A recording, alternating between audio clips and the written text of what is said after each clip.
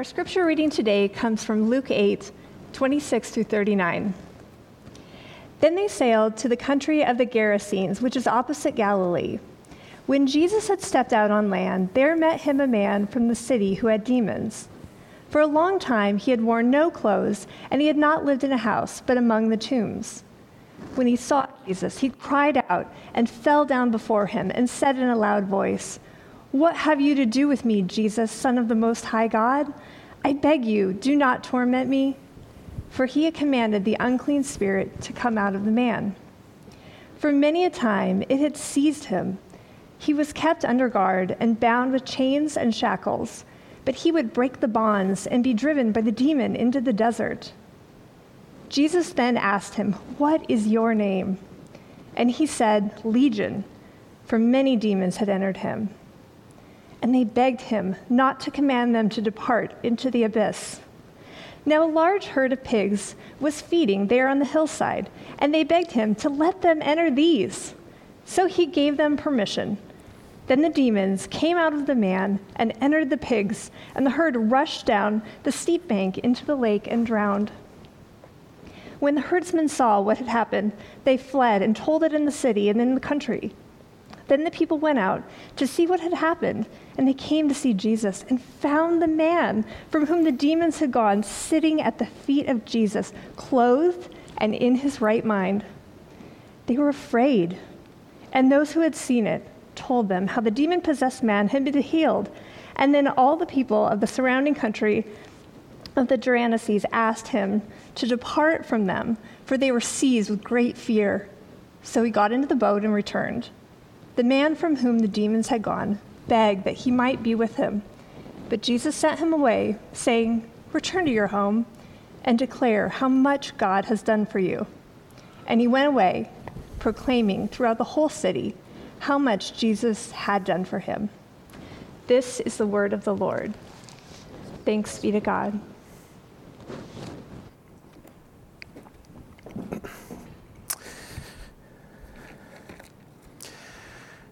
Well, Misty and I and our 4 kids have suddenly found we have some extra time on our hands.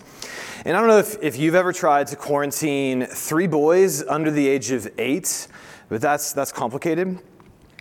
And so we've had to pull out the big guns to get through this, which of course would mean reading a story about 4 kids who were forcibly quarantined one day, although in their case it was for rain.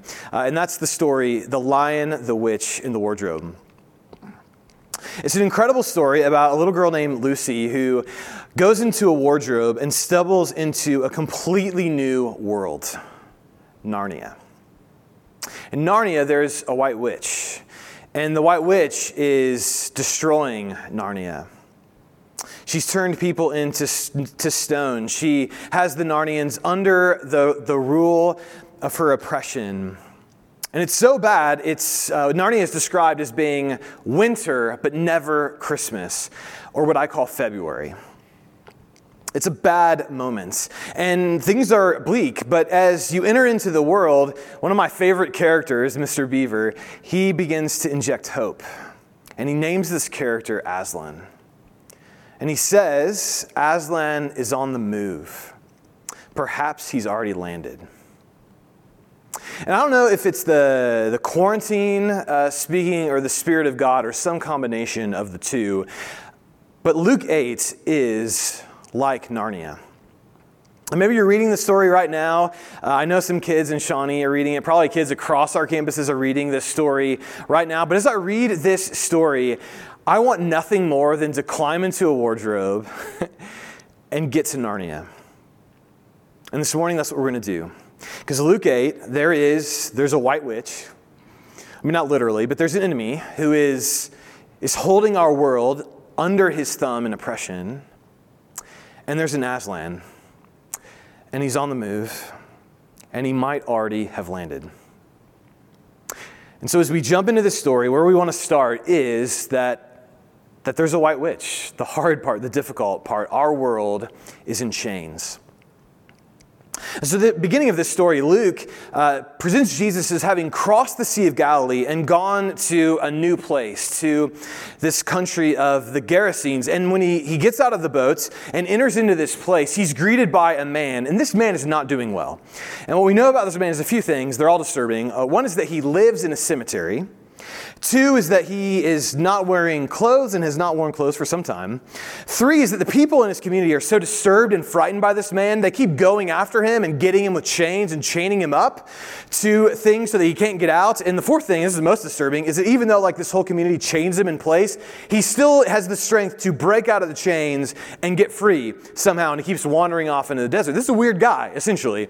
And so imagine this. Imagine you go to the cemetery and you're visiting the grave of someone you love. It's very dear to you, and you're laying flowers at their grave. You're imagining how important they are, how significant they are, what they've meant to you. And as you're laying the flowers down at their grave, a man runs past you. He grabs the flowers, and as he runs past you, notice he's not wearing anything but some chains that are dragging behind his legs, and he runs off to a makeshift tent at the edge of the cemetery where it's clear he's been living. My guess is you're not going to engage that man.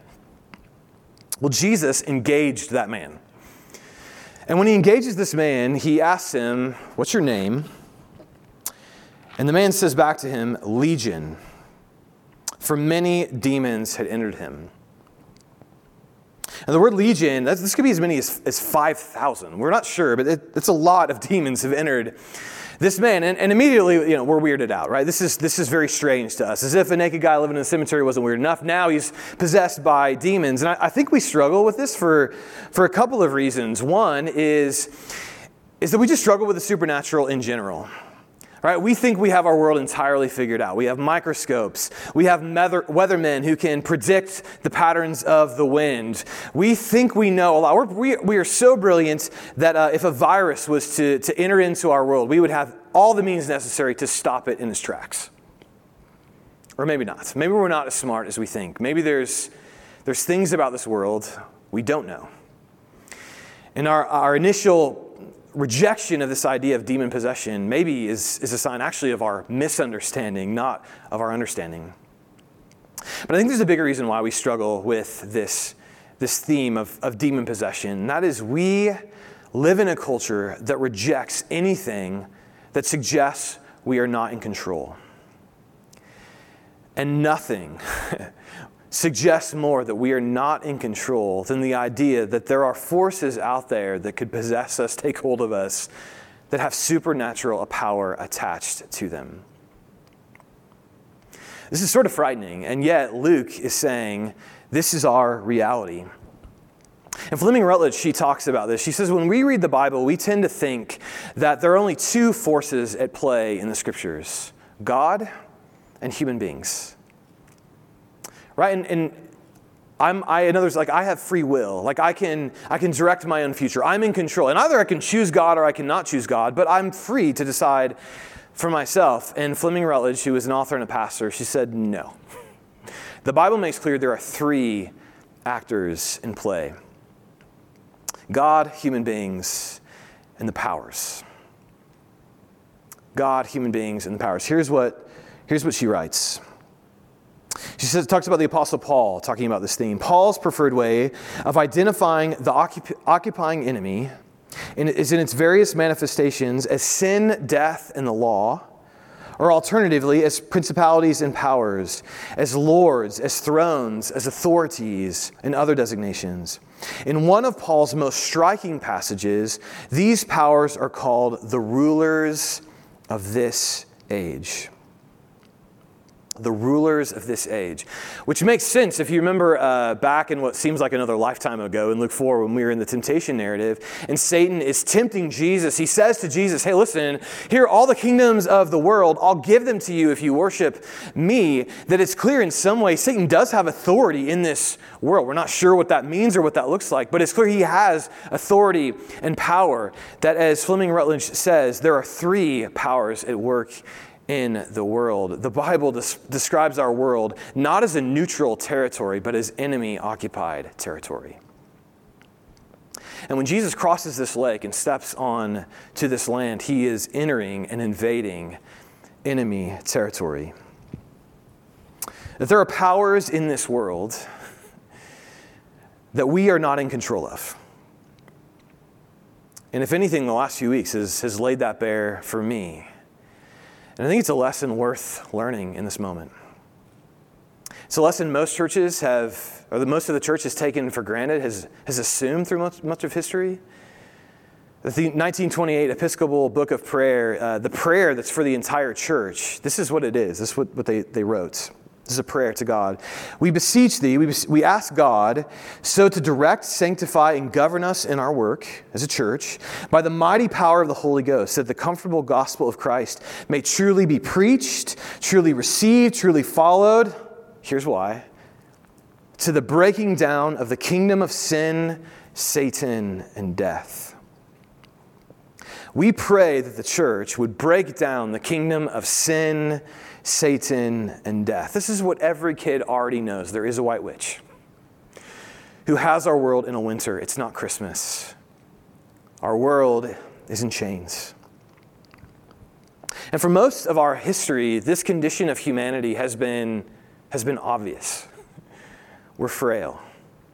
We're not in control. We're exposed. And yet, our culture rejects this idea of us not being in control. And we're in a moment when our mortality, our frailty, our lack of control, our chains are being revealed to us. We're not in power. We're not in control in the way that we thought we were. An unseen virus from thousands of miles away has completely changed our entire world in a matter of weeks. And as I prayed for you this morning, as I think about the small business owners who are thinking about meeting payroll this week, as I think about the vulnerable members of our church family who are more at risk to this virus, as I think about just the health of our community and our cultures, I think about the fact I'm preaching to an empty room right now, not gathering with the people I love, whom I miss dearly. As I think about all that and I pray for this moment to end, I recognize I am up against an enemy I cannot defeat. And my own weakness, my own vulnerability, my own frailty has been laid bare for what it is. Our world is in chains. We are not free in the way that we think that we are. There is a white witch. And yet, there's an Aslan who's on the move, and he might already have landed. That's point 2. Right? Jesus, he's crossed the lake. He's gone into this country of the Gerasenes, and that's important because Luke wants us to notice that Jesus is actually going somewhere new for the first time. That all of his ministry up until this point has been done in Israel, but now Jesus has crossed the Sea of Galilee to go into the land of the Gentiles, to the country of the Gerasenes. And that's why there are pig farmers here, that Jewish people considered pigs unclean. They would not have been pig farmers. So Luke wants you to notice, listen, Jesus has gone into new territory because no Jewish farmer would farm pigs. It's sort of like we live in Kansas City. Just imagine like if you were a t-shirt maker, if you owned a company that made t-shirts, you would not make Oakland Raider t-shirts because that would make you unclean. That would make you unfit to live in the city. So this is a very similar thing. We know we're in a Gentile country because there are pigs present. And so as Jesus enters into this new territory, this enemy territory, it's sort of like in World War II when the troops landed on the beach of Normandy and immediately the German guns were trained on them. Jesus crosses into Gentile territory. He steps out onto the land and immediately the demons come to him. They come to attack him. And maybe you're sitting there thinking, like Tim, like virus, pandemic, we really didn't need a sermon on demonic realities. This is really not encouraging. And that's probably because you're thinking of demons in terms of how Hollywood depicts demons, which is anytime like there's a Hollywood movie, TV show, like right now on HBO, one of the top shows, The Outsiders, anytime there's like sort of supernatural evil, they're depicted as uncontrollable, as incredibly powerful, as no one can get a hold of them. But that's not how the demons are depicted in this story at all. In fact, they're actually kind of pathetic. All right, so Jesus, he steps into the land. The demons come right to him. They understand what Jesus is up to. He's taking ground. They know what's happening. So they approach him and they say to Jesus, and this is just pathetic. Like, it's just sad when you hear what they're saying to him. What have you to do with me, Jesus, Son of the Most High God? I beg you, do not torment me. Right? They're pleading, they're begging, and then they don't want Jesus to send them into the abyss, to like destroy them forever. So they say, hey, listen, can we go live it up in some pigs for a while so that you don't destroy us? I mean, these are not forces to be afraid of in any way, shape, or form. They're pathetic, they're powerless, they're helpless next to Jesus, who is invaded into enemy territory. And that's good news. Because when Jesus sends them into the pigs, we now see this man is completely free. And you see this. Luke wants to paint a picture very intentionally of how he's changed. In verse 27, we read that the man had demons, right? He had legion of demons. And then we read in verse 35, he was a man now from whom the demons had gone. In verse 27, it was a long time since he had worn clothes. And then in verse 35, he's clothed and in his right mind. In verse 27, he's living among the tombs, but the last word Jesus will speak to him is, go back home. Return to your home. And then my favorite, he falls down in front of Jesus, demons crying out through him. But then we see him at the end of the story sitting at the feet of Jesus as his disciple, learning and being taught by the Son of Man. This is an incredible picture of the power of Jesus. That Jesus crosses a lake, steps foot onto enemy territory. The demons come up to him completely afraid. And just with his voice, Jesus takes out a town of demons. Just with his voice. And this is building on the story that comes before it. When the disciples and Jesus were crossing the lake, a storm came up, which was terrifying to the disciples. Waves high, the storm crashing in on them. They wake Jesus up saying, Jesus, we're going to die. Look at the storm. And Jesus, with his voice, calms the storm. And in these back-to-back stories, you get a picture of the incredible, uncontrollable, unlimited power of Jesus, who can control storms with his voice and take out a town of demons with his voice. That is the power of Jesus at work. And yet, this is, to me, where the story gets interesting. I mean, it's already been interesting, hopefully, but this is where it gets really interesting, because there's two responses to this power of Jesus. No one debates this incredible power of Jesus. Everyone in the town is in agreement. Jesus is a man of great power for what he's done to this demoniac. But there's two responses to the power of Jesus. The first is one of fear, where the town says, leave me. This is what happens after the word gets out about what Jesus has done. Then people went out to see what had happened, and they came to Jesus and found the man from whom the demons had gone, sitting at the feet of Jesus, clothed in his right mind, and they were afraid. And those who had seen it told them how the demon-possessed man had been healed. Then all the people of the surrounding country of the Gerasenes asked Jesus to depart from them, for they were seized with great fear. So he got into the boat and returned. They see the incredible power of Jesus, and they say, leave. Get away. And one of my own struggles in faith is reading through the Gospels and seeing Jesus' uncontested power. There's no question. He can heal any disease. He can take out any demon. He can give the right word at any moment. And then you look around at a world, and it's a world full of disease, right? A virus. It's full of suffering. It's full of pain. And I wonder, why Jesus? Why not use your voice to this?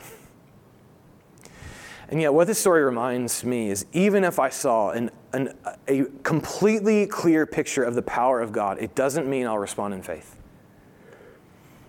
These people see the power of Jesus, and their response is fear. And I wondered why. What are they afraid of? Right? What are we afraid of? What are they afraid of?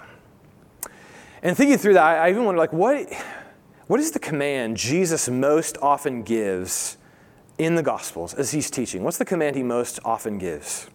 Have you ever wondered about that?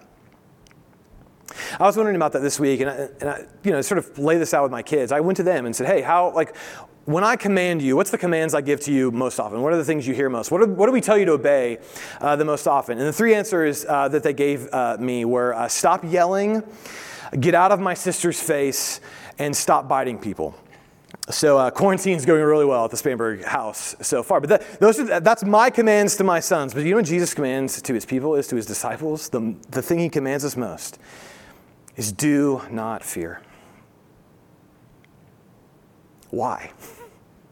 And why are the people in this town so afraid of Jesus when he's just taken a man whose life was ruined and freed him? What are they afraid of? And I think I know the best answer to this. This is my best read of this. And that is, it has to do with the pigs. And the pigs who get filled up with demons and they run off the lake. And I've always wondered, what's the deal with that? Like, why did Jesus send them why do they want to go into the pigs? Why did the pigs run off the lake? And our pastoral resident in Shawnee, Joseph, he was really helpful in this as we were talking through this passage. He pointed out, demons, all they want to do is destroy. And so now that Jesus has said, listen, you can't destroy this man anymore, you're out, right? I'm taking you out.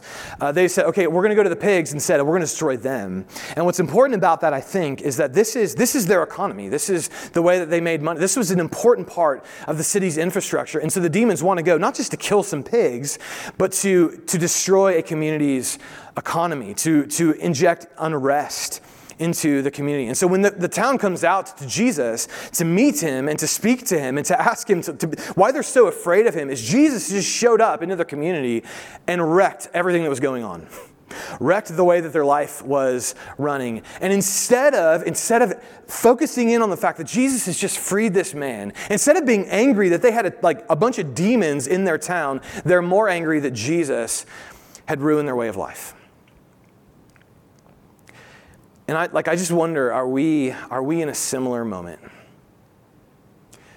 Listen, if he is sovereign, and I believe he is, at the very least, we can say God has disrupted our way of life in this moment. He has greatly disrupted our way of life in this moment. And it'd be so easy for us to say, you know what, Jesus, just give me my life back. Just give me certainty. Give me security. And miss the moment to really tap into all of our worries, all of our fears, all our anxieties, how they unveil the scaffolding of our lives. That maybe my life wasn't totally built only on faith in Jesus, and it was built on other things, and those things have fallen out now, and all that's left is Jesus. And I have to wrestle with, am I afraid of the things that have fallen away, or can I leave that fear behind and bring it to Jesus and say, okay, the pigs are dead. I don't want them back. Let me come with you. What are you doing? What's happening? And I hope that doesn't sound as a naive, optimistic way of viewing this moment. And listen, the last couple of weeks, I've thought more than once about how the fact we as a church decided to embark on building 2 buildings, and now that's happened right in the middle of a global pandemic and an economic shakedown. I can promise you this.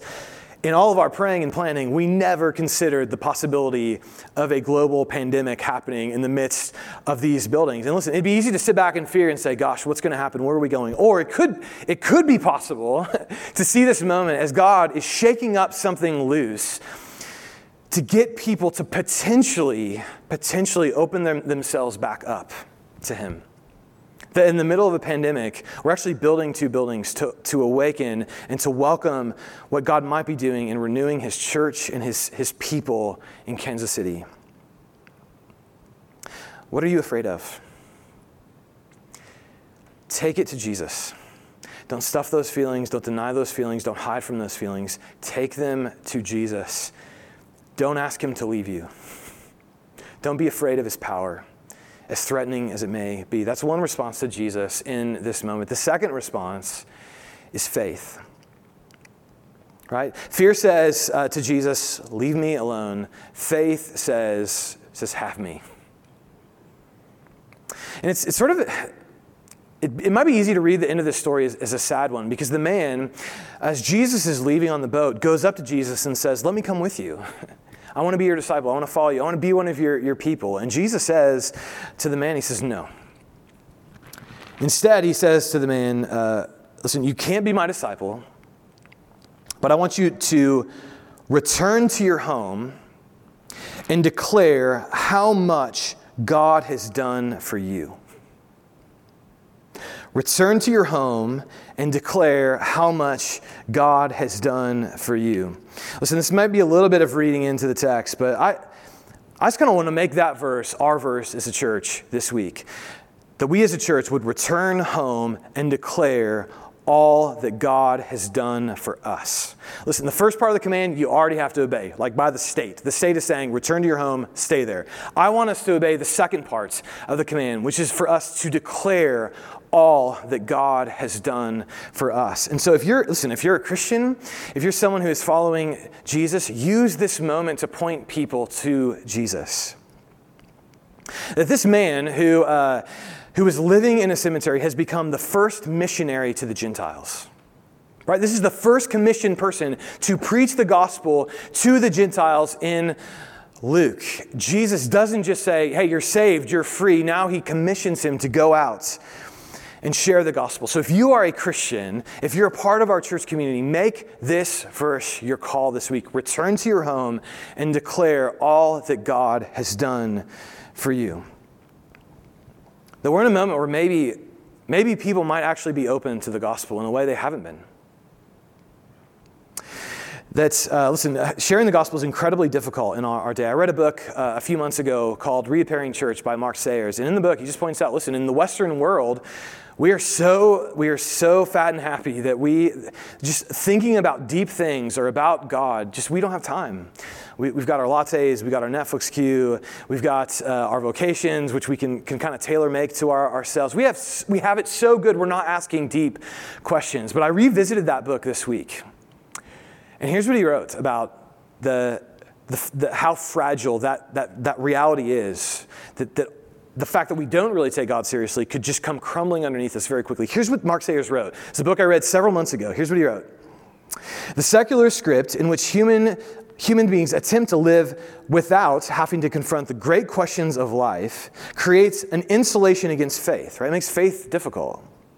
However, this insulation is not as secure as it may seem. If we suffered a global flu pandemic, like the one in the early part of the 20th centuries that killed millions of people across the world, how we view and process our personal potentials and possibilities would be deeply shaken. We are deeply shaken. And in this moment of uncertainty, of shakenness, of questions, of people worried and concerned and full of fear, preach the gospel. In text messages, in phone calls, on social medias. Call your friends up, ask them how they're doing, and the moment they ask you how they're doing, that's an open door to talk about Jesus. I'm processing my fears, my anxieties through this person named Jesus who went on a cross for me, who died for me, who has all of my fears in his own hand, who by the power of his voice can wipe out a storm and could take out a town of demons. Jesus is not limited in any way, shape, or preach the gospel. And listen, if you're sitting there like, listen, I'm not really equipped for that, I'm not really eloquent, that's probably not my skill set. No. Stop. Demon-possessed guy living in a cemetery and naked became the first missionary to the Gentiles. So if you're not naked or living in a cemetery, or if only one of those things is true of you, you are more qualified than that guy who Jesus commissioned as missionary one to the Gentiles. You are equipped, you are qualified. Go and preach the gospel. Return to your home and declare all that God has done for you. This is a moment to do that. Do not miss it. Preach the gospel. And if you're not a Christian, this is a moment to become one. To put your faith in Jesus. Today is Palm Sunday. It's today when we Christians celebrate the fact that Jesus got onto a donkey and went into Jerusalem. And as he went into Jerusalem, people cheered him like he was a conquering king, like he was going to kick out Rome of the day and their own white witch of the day. They were going to kick out Rome, and he was going to become king of Israel and let Israel live in freedom. But Jesus had so much more in mind than just this nation called Israel to have a king and have its freedom. And he had so much more in mind than that. He had you in mind. He had me in mind. And so when he got on that donkey to go into Jerusalem, he was not just going to be crowned a king of Israel. He was going to be crowned king. And Fleming Rutledge, as she writes about Jesus entering into Jerusalem in this moment, she says, Jesus is preparing to enter the lists, not only as the utterly undefended commander of the Lord's hosts, but also as the one who will stand alone on the front line in our place, absorbing the full onslaught of sin, death, and the devil. And that's how The Lion, the Witch, and the Wardrobe ends. And I won't spoil it. But Aslan, this powerful lion, goes to the White Witch undefended, by himself.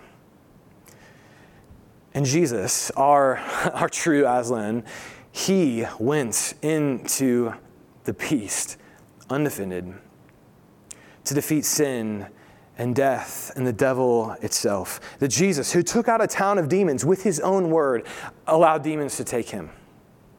That Jesus, in whom there is no limit to his power whatsoever, was nailed powerless to a cross. That Jesus, who freed this demon-possessed man so that he could go out and be free, was nailed to a cross like a slave. Why?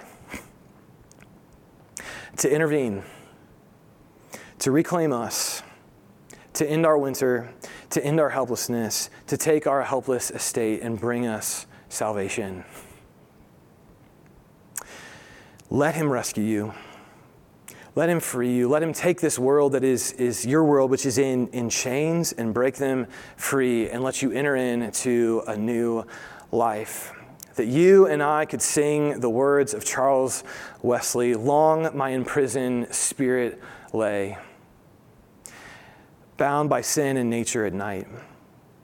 Thine eye diffused a quickening ray. I woke, my dungeon flamed with light.